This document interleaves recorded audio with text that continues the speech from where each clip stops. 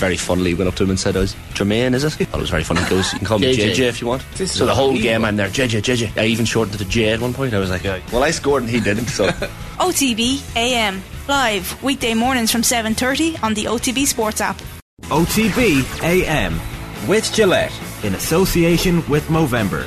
Effortless shave, magnificent Mo. Alan Quinlan, good morning. Morning, guys. How are you? Keeping well. We've had our own Stephen Kisby Green on the show this week, a Springbok fan, predicting a 6-point win, I think, for South Africa tomorrow. We had Craig Ray on this morning, and he says maybe South Africa by 3 or 4 points. He went with his heart. This is brilliant. We can have the South Africans playing themselves up all day long. Yeah, they're probably entitled to Shane, given where what they've done the last 2 years. They've been pretty consistent. They're a side that still find a way to win, even when they don't play that well in certain games. They can kind of squeeze the life out of the opposition, and they just have that power, that brilliance in the backfield as well. That if you kick poorly to them, if you give their back 3 time and space, they can really hurt you. So, yeah, it's hard to. People are asking me about predictions for this game.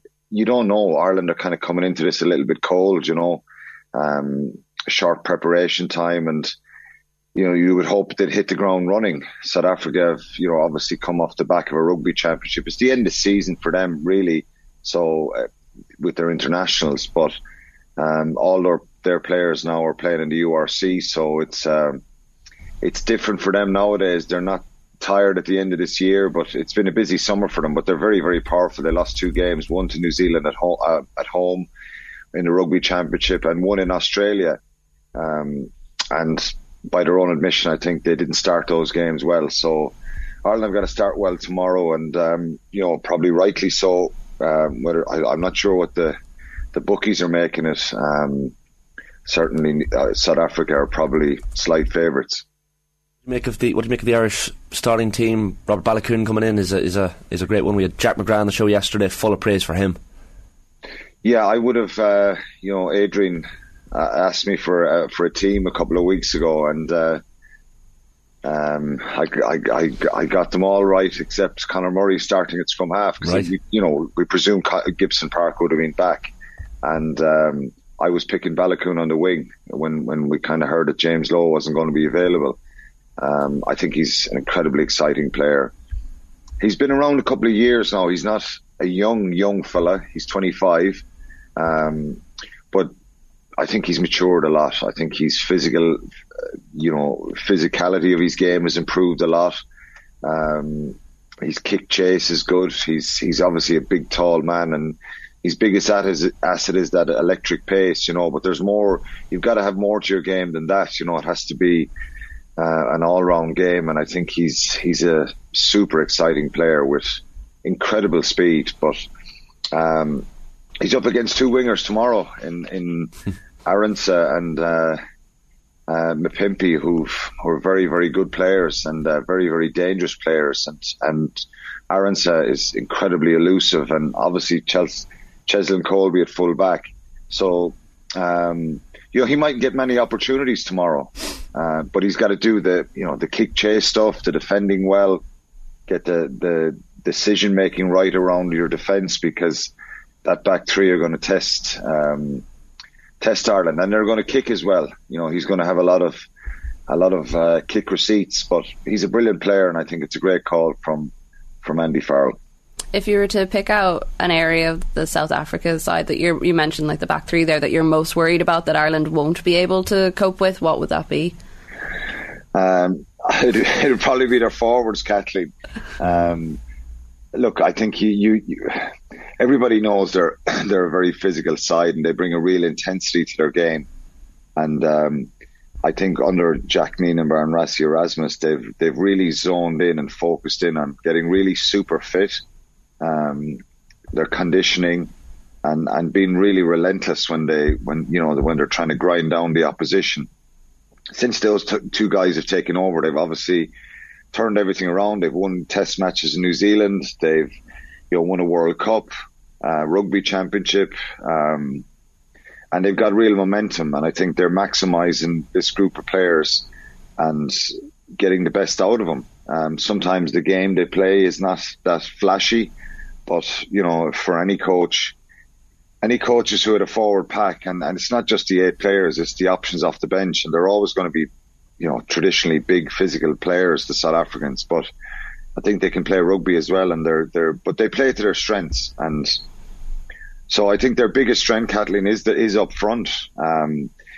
Obviously Cheslin Colby at full back, he can do stuff out of nothing, and when you have a kick chase against him, if your line is any little bit fractured, he'll find a gap. His sidestep is so impressive. And we saw in that World Cup final the winning try he got against England, and he's done it many times for Toulouse and South Africa. He's now with Toulon. So I think that their biggest strength obviously is collectively up front, and I think they've developed a real edge to their game. You don't want to give away penalties and give them options to kick to the corner and try and maul against you, because when they get in around that 22 zone, if their breakdown is quick, then if off rucks, they just come around the corner and they get over the gain line. So that's the real challenge for Ireland is stopping them developing their maul and putting pressure on their breakdown, so they don't have real quick ball with big men running at your backs and stuff like that.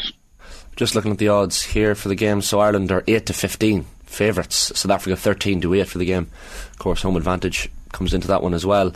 Like, when you look at that, you mentioned the South African back three, and I mean, someone like Mapimpi on the wing for them. Like, if Ireland's kicking game is off in any way tomorrow, South Africa can create a bit of magic with that back three. Yeah, they can, and Mapimpi is he's a brilliant finisher, but he's an incredibly competitive player when he doesn't have the ball as well. So, if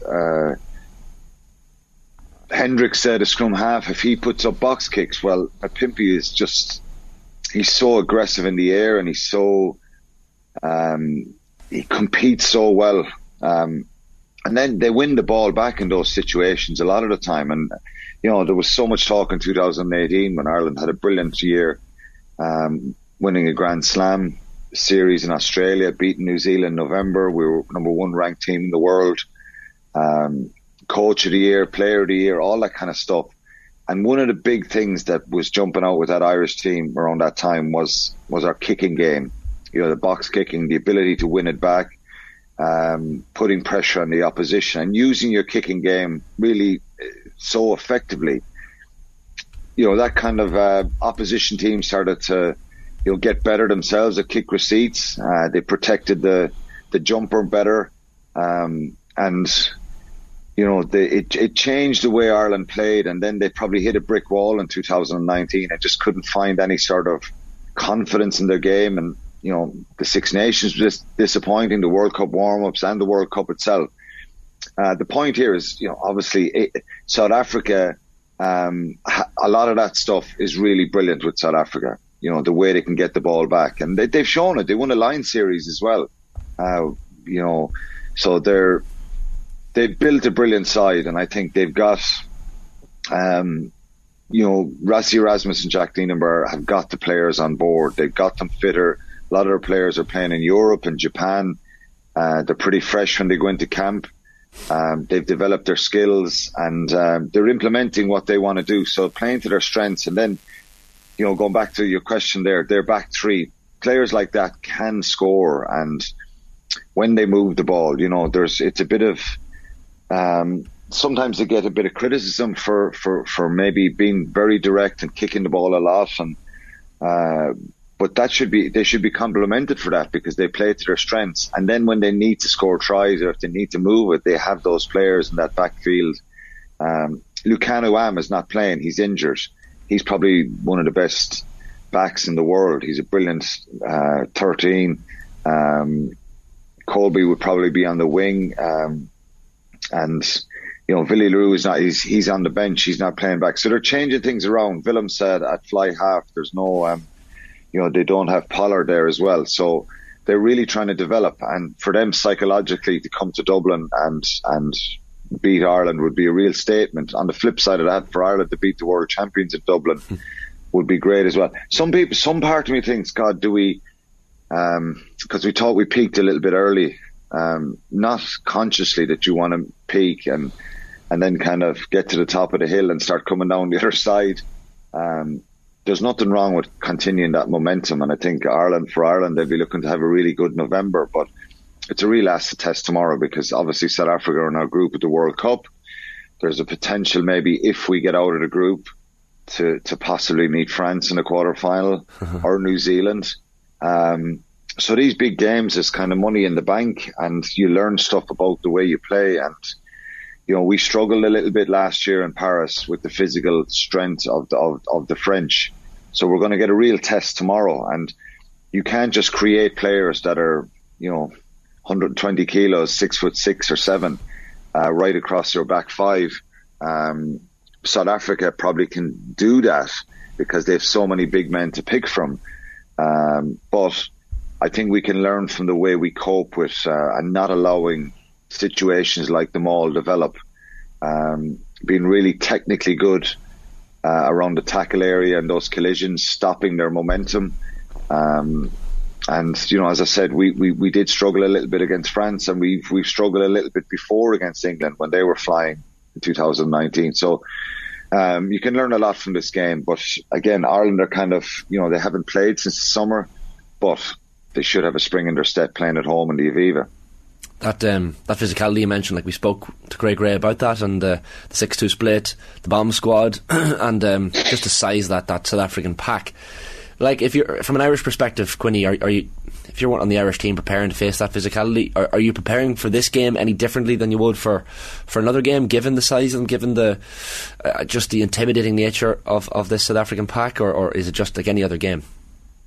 It's not like any other game. I think it's, I think, Shane, it's an intriguing kind of question. What do you do when you're playing a bigger side? I think you just probably have to be switched on and more alert to the fact that, there's some times when guys run at you in tackles and matches, you make the tackle and you're pretty dominant, and you probably don't have to be as alert or as angry, as fired up as you don't need to be that way every time. But when you play South Africa and their forwards are running around the corner, in other situations you make that leg tackle and you win that gain line a little bit easier. But when you've these kind of big guys running at you, you just have to be, you have to have that enthusiasm, and that you have to be really alert and get off the line really quickly. It's like a big man running at you. If you let him build up a head of steam 10, 12 yards, well, it's more difficult. That impact is a bit more telling. But if you can get 5, 6 yards off the line quicker, he probably doesn't have that speed up. So you just got to focus on doing that more. Sometimes you can't stop it. You've just got to maybe take the tackle and lose the gain line a little bit. But Ireland are a confident side, and they're a fit side, and they're very cohesive, and they showed the rugby they played, and the challenge of winning in New Zealand was immense.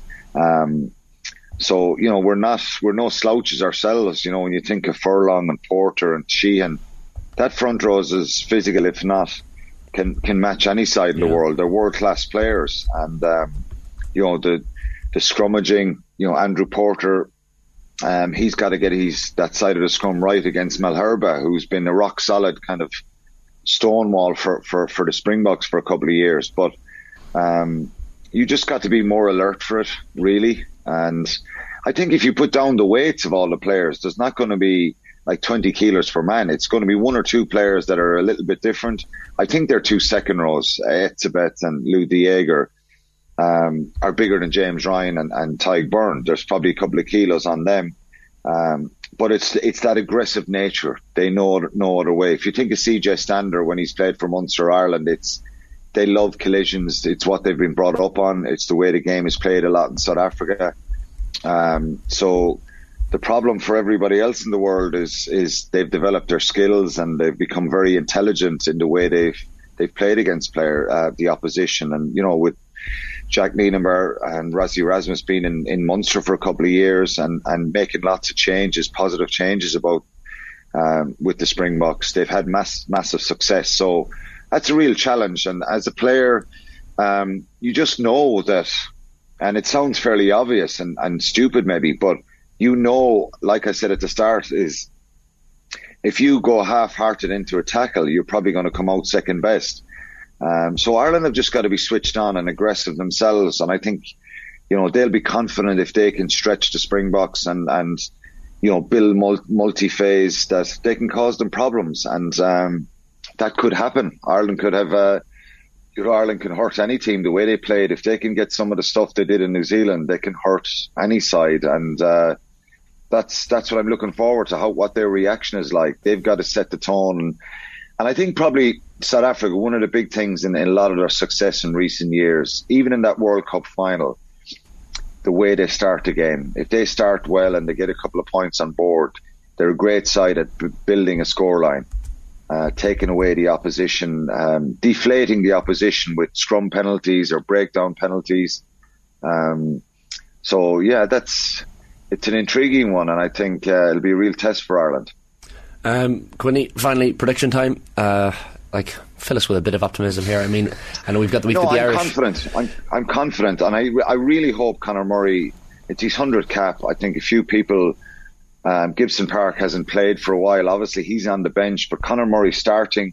You know, I really hope that it's a memorable 100th cap for him. I think he's been world class for a number of years. Has his form dipped a little bit in the last 2 years? Probably a couple of years. But he still has that quality, that experience, and I hope he has a brilliant game. I think Ireland are good enough, and contrary to what Stephen was saying, I'm predicting Ireland to win by 7 or 8 points. Love it, brilliant. Finally. Finally some optimism. And of course, you've got the Irish A team playing against the New Zealand select tonight at the ODS as well, so look forward to both of those games. Listen, Quinny, enjoy the action over the weekend. Cheers, thanks guys. OTB AM with Gillette in association with Movember. Effortless shave, magnificent Mo.